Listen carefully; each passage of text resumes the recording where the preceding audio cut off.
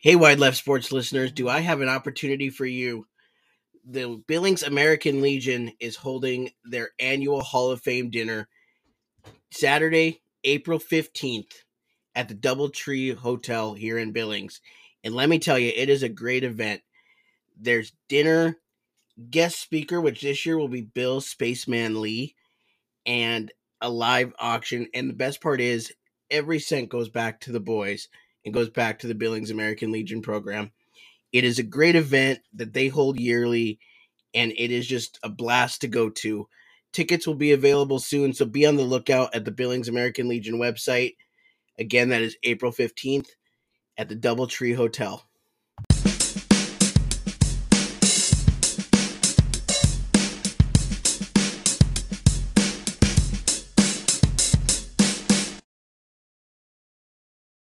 Hello, welcome to Wide Left Sports. Today I am joined by Helena baseball and Helena sports historian Curt Synness. How are you doing today?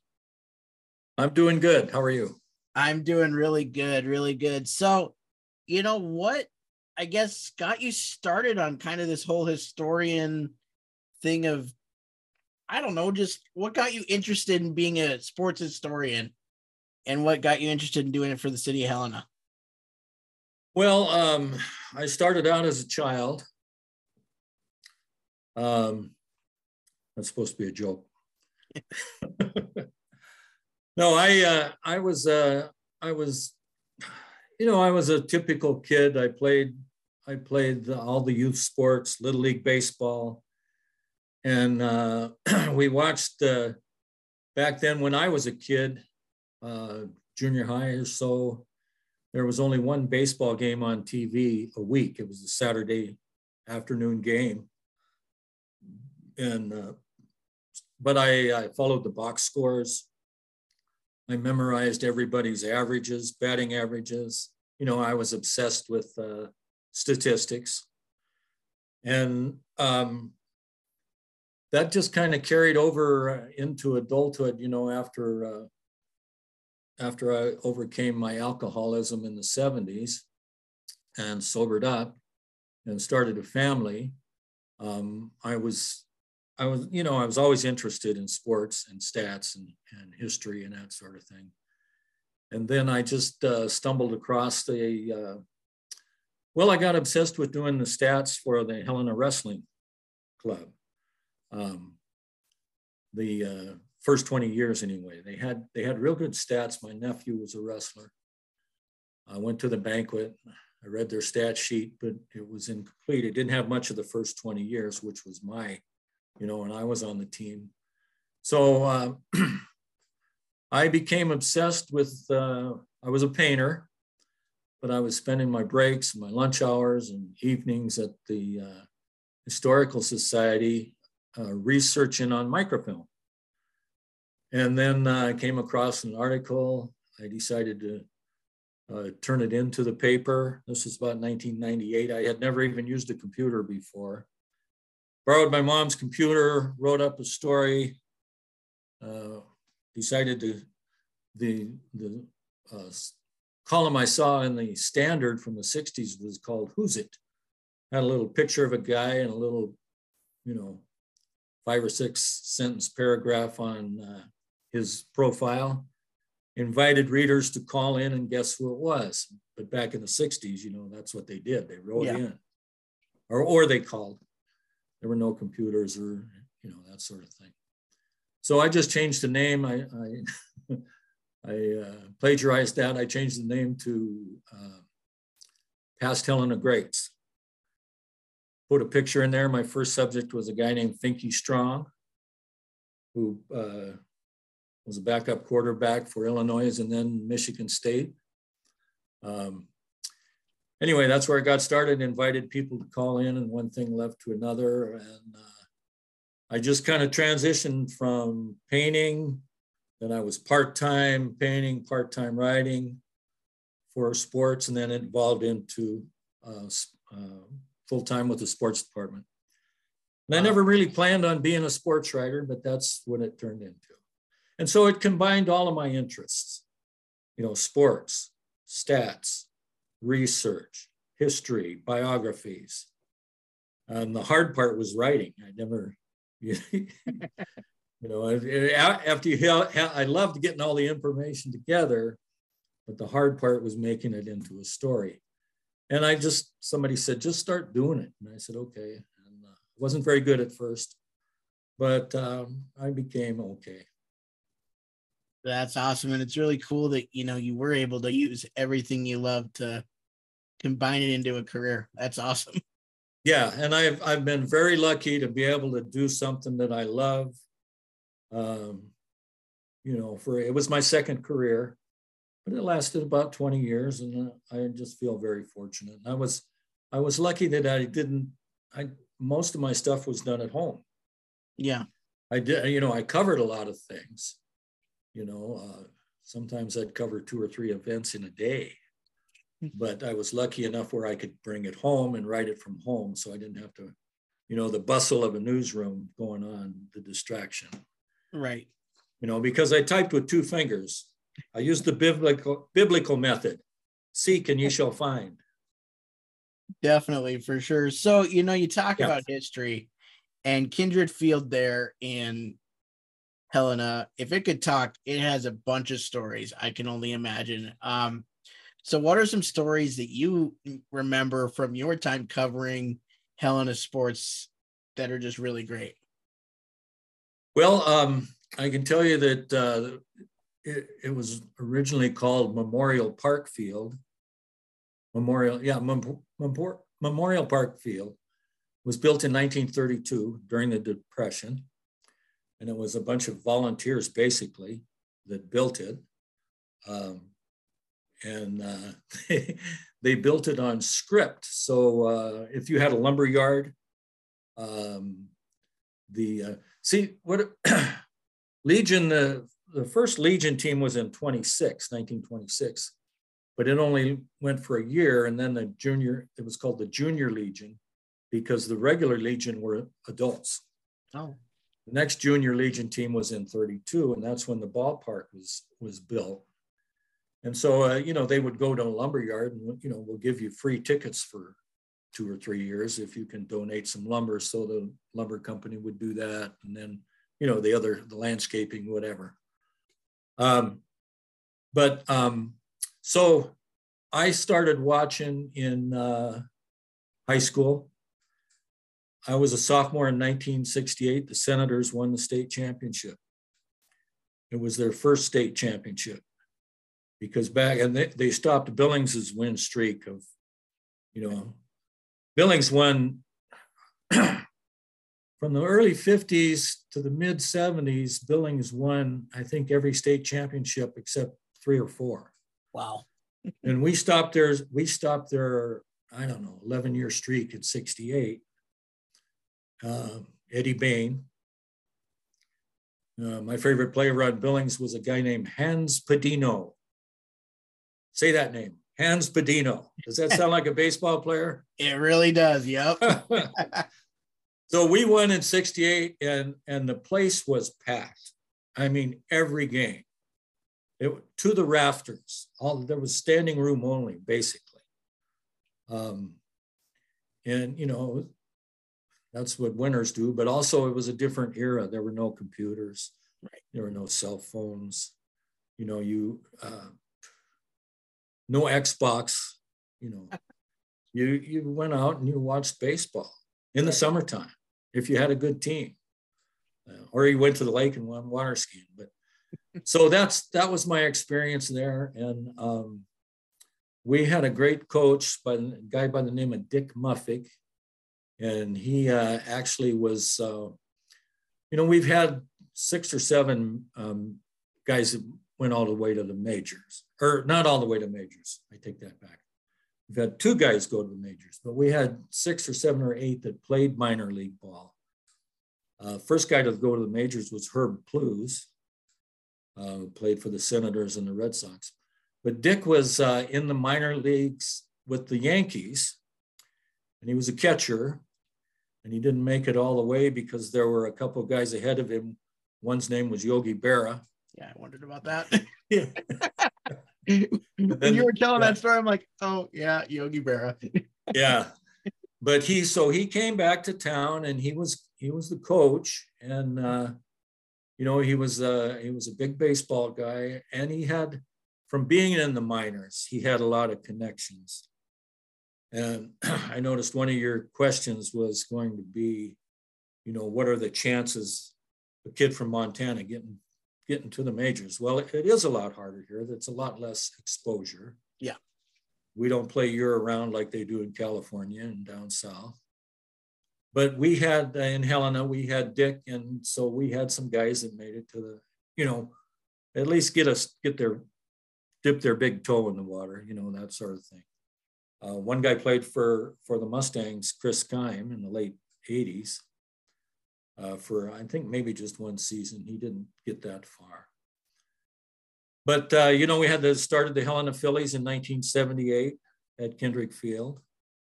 They had a shortstop who you might recognize that played that first year from Spokane by the name of Ryan Sandberg.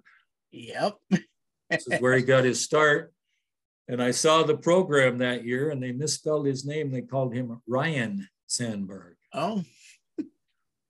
And so then he started out with the Phillies at shortstop, and then made the when he got to the majors. By then they had moved him to second, and started with the Cubs. Yeah. And made it all the way to the Hall of Fame. So, those are some of the top memories. We had Charlie Pride, which I was telling you about earlier, that played here from 60 to 64. I met him when I was 10 years old. He was a customer at my dad's auto wrecking salvage yard. That's awesome. He had, he was struggling just like everybody, before he made it big. Yeah. He would play, he'd sing the national anthem. He would play during the 7th inning stretch. He'd play on the buses, and he started playing in the bars. And I interviewed him when he came back to town in 2005 for his homecoming, basically. And I interviewed him a block and a half at the Wingate, block and a half from the old junkyard garage where I first met him. Oh, that's really neat. 1962. So then the Phillies, and then I started covering it. I was a painter. But when I got into doing the sports writing in the 2000s is when I started, covering the games. Mm-hmm. So I covered the Reps and the Senators. And back then, I'll tell you what, I took, I had a notepad, and I kept track of every pitch. So, which is one reason I eventually burn out. I could see where that would cause some burnout. Yeah. That'll do it to you. Yeah. It's nothing like we got now, where everything, these. Yep. Where you just go to a site and you got the stats, you did it by hand. Yeah. And then, we won our 3 state championships in 2001 to 03. Dave Tennis was the coach for about 20 years. Had a lot of success. For sure. So, how does the town of Helena, you mentioned the success in the early 2000s. I know that recently Helena has been extremely good in Legion. How does the town of Helena support the Senators and the Reps, year in and year out? Well, I can tell you when I first were covering the Senators, of course, they won those championships, which brought a lot of people back to the ballpark. But there were some lean years there. You'd go to the game and there might be 50 people there, maybe 75. And we had the Phillies, or not the Phillies, I'm sorry, the Brewers. Right. The Brewers came in the early 1980s. So there were some lean years, but lately, what I was going to tell you is when I was first covering the teams in the mid 2000, 2006, 2007, the program was about that thick, right? Can you see that? Nowadays, the program is about that thick. Yeah. And there's a lot of advertising in there. So that's how they do it. You build off of the success that the team has had, with the couple of state runners up and a state championship, and you get the booster clubs or the baseball clubs, the Legion Baseball Club. Yeah. They go out and they pound on doors and they get sponsors, and they're doing well. For sure. So you've been covering sports for quite a while. How have you seen the evolution of baseball change throughout the time that you've been covering it? Well,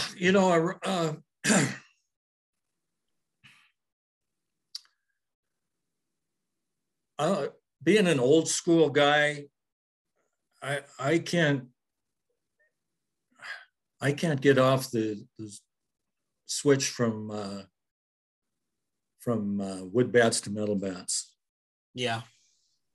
There's nothing, I have that sound in my mind of Joe Spoya hitting a home run in about 1968, in the dark, going out past the lights to where you could see the ball disappear. And the sound of that bat, the crack of that bat, sounded like a rifle going off. There's nothing like that sound. Yeah. And you hear it when you hear it at the minor league games and right. the majors, but you don't hear it at Legion. And, yeah. I'm sorry, but I miss that sound. For sure. But I understand. I was going to say the one that baffles me is that colleges use metal bats. Yeah. Right. Except for Wade Boggs. Yes. Wade Boggs used a wooden bat in college because he knew that's what the next level was going to be. Right. Wood bat. For sure. No, I think that's the, and then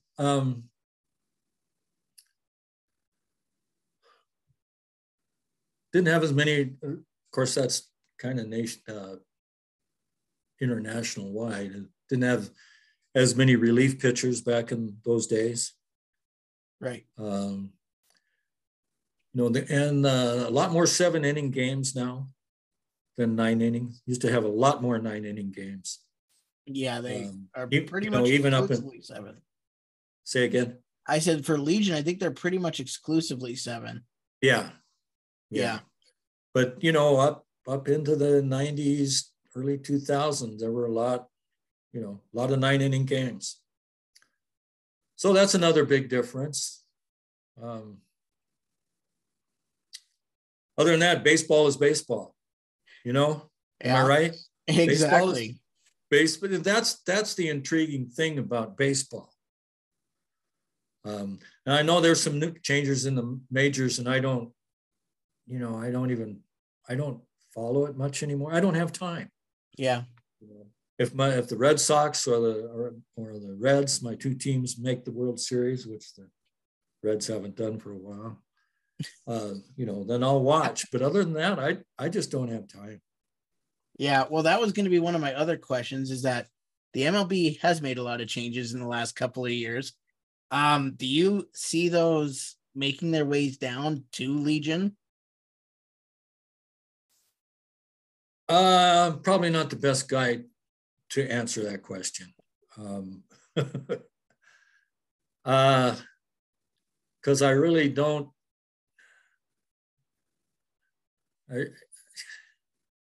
I don't know enough about it to really answer that question. That's fair. John Burnett might have a better grasp on. Well, I will probably be having him on again soon. So yeah. Be asked that question. I'll go with whatever John says. And I noticed another one of your questions was, how is high school baseball going to affect Legion baseball? Yeah. I've heard pros and cons on that, both ways. The pros and the cons. those that are for it, those that are against it. And again, I'm not the right guy I would defer to John Burnett. For sure. Well, yeah, then, I'm retired. I'm retired. So one of my other questions here is, there's been a lot of other sports that have gained popularity, like soccer, lacrosse, basketball has gained some popularity. It was very popular, or has always been popular, but it's gaining even more. How do you see baseball competing in Helena with those other sports? Well, I think it's going to be tough. I I don't know much about lacrosse. I do know that soccer, I know some track purists that kind of upset about soccer taken away from some of their athletes. I could see that. And soccer is another sport, when I first started covering the contemporary sports, I didn't know anything about soccer. Mm-hmm. And but when you're exposed to it, you learn through osmosis. Right. Then you stand next to somebody that does know what's going on. And so that's where I really got to appreciate the athleticism and the strategy of soccer. But I think, the more sports you have, like lacrosse and soccer,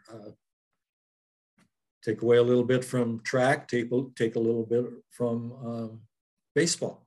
Right. And baseball's complex. It really is. It's kind of like handball. It's like you don't see handball anymore. Why? Because you've really got to work to get good at it. And I'm nothing against from any other sports, but I just can't help but take away. I don't think. I could be wrong. Who knows? Wouldn't be the first time. For sure. So, one of my other questions here is, there's a bunch of different levels of competition for athletes now, with travel, potentially, little league still in high school. How do you see the local market? I guess, is it too diverse with a lot of different programs, or is having so many different programs good for players? Well, I think the more sports, the better, because more kids can play. Yeah. And the more kids you can get interested in sports, that's, gives them something to work for. Right. So it can't, overall, in my opinion, it's good. And when you live in Montana, there's if you live in let's say you live in Deer Lodge and you got a game in Miles City, right? There's a lot of travel there, a lot of miles, yes. a lot of windshield time. So any parent that gets their kids in sports, they are dedicated to it. Yes, for sure. And it's good it's a good thing. It's good for the parents too. Yeah. Build that bond with your offspring, yeah. Have something in common, do something together. It's great. So that's why I like sports. And I like the kid on the second string on the JV team. Most of them work just as hard as the starting quarterback or whatever. Yep. But it is interesting how the harder those guys work, the better they are, the luckier they are, huh? Yeah. Right? For sure. Yeah. For sure. No, you're talking about the travel, and I'm just thinking of Legion, especially being here in Billings, being towards the southern part of the state. If we go to Kalispell or go up to Canada, it's 8-10 hours. Oh, yeah. And the other way if they come down here. Yeah, exactly. Yeah, that's a lot of It's just, you know, it is what it is. It's part of living in Montana. Yeah, it's a crazy thing. Some places, if you go 8 hours, you're 3-4 states away. Oh yeah, I went out to my grandson is playing college basketball in Chicopee, Massachusetts. I found out, you know how wide Rhode Island is? I don't, but I know it's very small, so I can't imagine it's 20, that wide. 27 miles. I didn't know it was that small. Maybe 35 at the widest part, but up towards the top. Yeah. So, wow. Yeah. Can I talk about some stuff? You can. I'm going to give you the floor now. I'm done with my end. I will give you the floor. Okay, and then you go back and edit? Yeah. Okay. Not a whole lot, but I do go back and edit a little bit. Okay, yeah, kind of smooth out the rough parts. I want to tell you about Herb Plews. He was basically, we had two guys make the majors. And the first one was Herb Plews. And so he was on the 1945 Legion. And he played in the All-Star game, the high school All-Star game in New York. Wow. So he got on a train in Helena, Montana. It went through Wyoming. And on the way through Wyoming, they picked up a young man who was into baseball, but not as a player. He was learning to be an announcer, a sports announcer, by the name of Curt Gowdy. Okay. So he was on the train with Herb when they went out. They played in the All-Star game. Babe Ruth was the coach of one of the East team. Yeah. And Ty Cobb was the coach of the West team. Oh my gosh. So he played under Ty Cobb, I believe. Then he went to Illinois, went to University of Illinois to play college baseball. And it was the same league, whatever that league is, Ivy League out there, that George Bush Sr. played in. George Bush, wow. The first president, George, yeah. The first President Bush, was a good baseball player.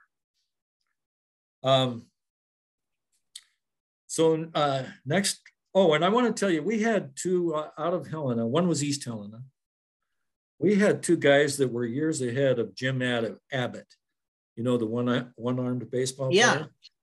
And the first one was Kes Rigler, and he was from East Helena. And he played in the minor leagues in the Nebraska League. And back then it was called Class D, but it was like what we have for Class A now. You know, it's kind of on the bottom of the rug. And he made it into Ripley's Believe It or Not. There was a monthly or weekly column called Ripley's Believe It or Not. And I'm going to send you that picture. Yeah, you'll have to. Okay. As being a one-armed player. Our next one-armed player was a guy by the name of Bob Lefty Lightbody. And these guys could hit. I mean, they could hit with one arm. And Bob led the city league. And baseball was a big deal, right? I mean, there were city leagues and there were state leagues and they were adults. And that's where the grown-ups played. That was their entertainment. And these baseball players, some of them had minor league talent. But Bob, he led the league in hitting one time with one arm. Wow. Right? But he was a pitcher and he hurt his arm. He played for the Great Falls Electrics. See, they had two Pioneer League teams. One was the Selectrics and then it was the Electrics. And now the Legion team is called the Electrics. I know, right? Yeah. But anyway, he was there and then he threw his arm out. He went to Oregon, threw his arm out.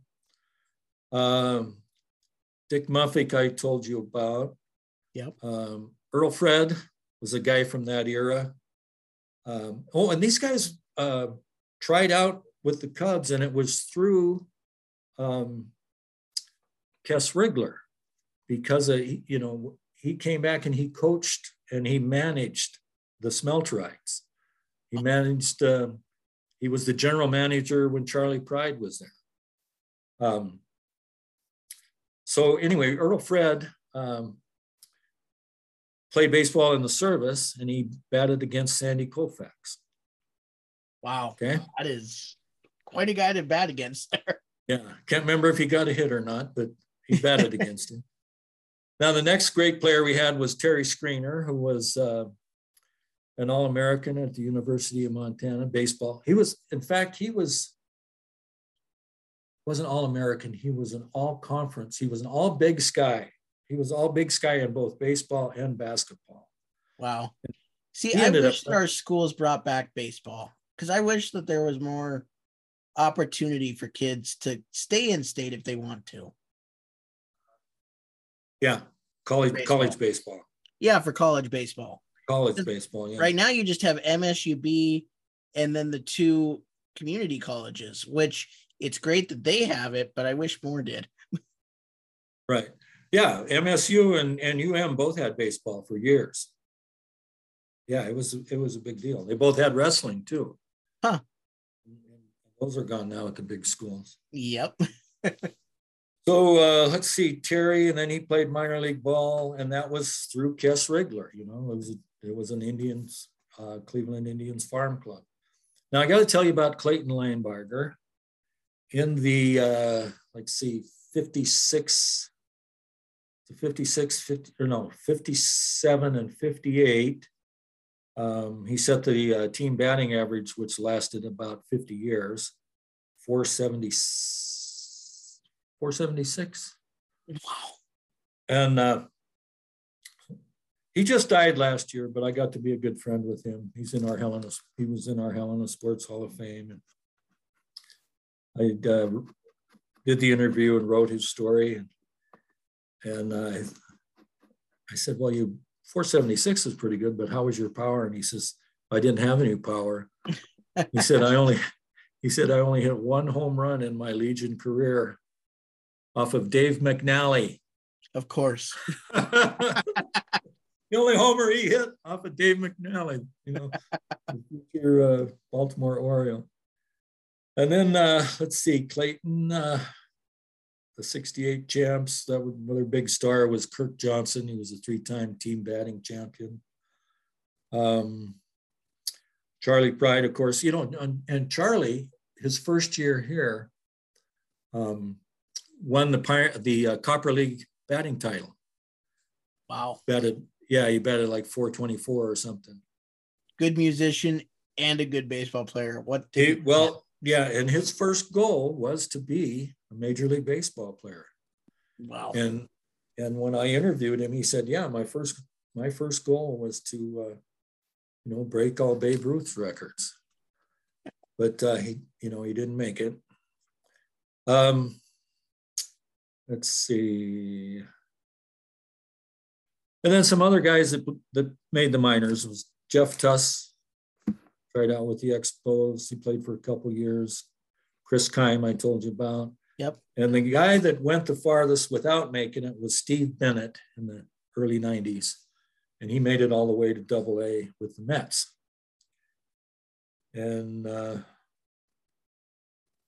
that's kind of the Reader's Digest version of our history here. Well, that's awesome, Curt. Hey, I want to thank you so much for coming on and telling us a little bit about the history of the Senators, and just thank you so much for coming on and talking with us tonight. Sure, my pleasure. Have a great rest of your night. Yeah, thank you. Good night.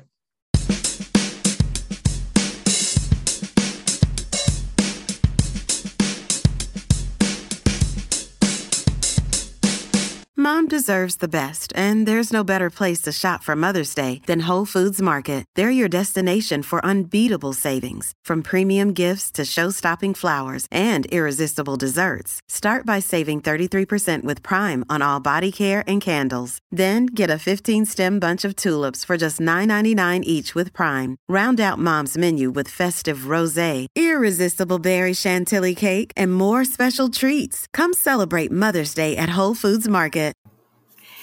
Hey guys, Mitch here with Wide Left Sports, and do I have a company I would love to highlight for you? It's called Big Sky Customs. They make lifelike figurines of your playing days, which I think is awesome because every single person, once they're done with their playing days, they miss it. And how cool would it be to have a lifelike figurine to commemorate that? And I mean, Rob goes down to the very minute details about it. It's awesome, and the best part is it's out of Montana. Um, so yeah, if you want to get one ordered, just go to his Facebook page, Big Sky Customs, and start a conversation with him about it. And hopefully you enjoy your lifelike figurine from Big Sky Customs.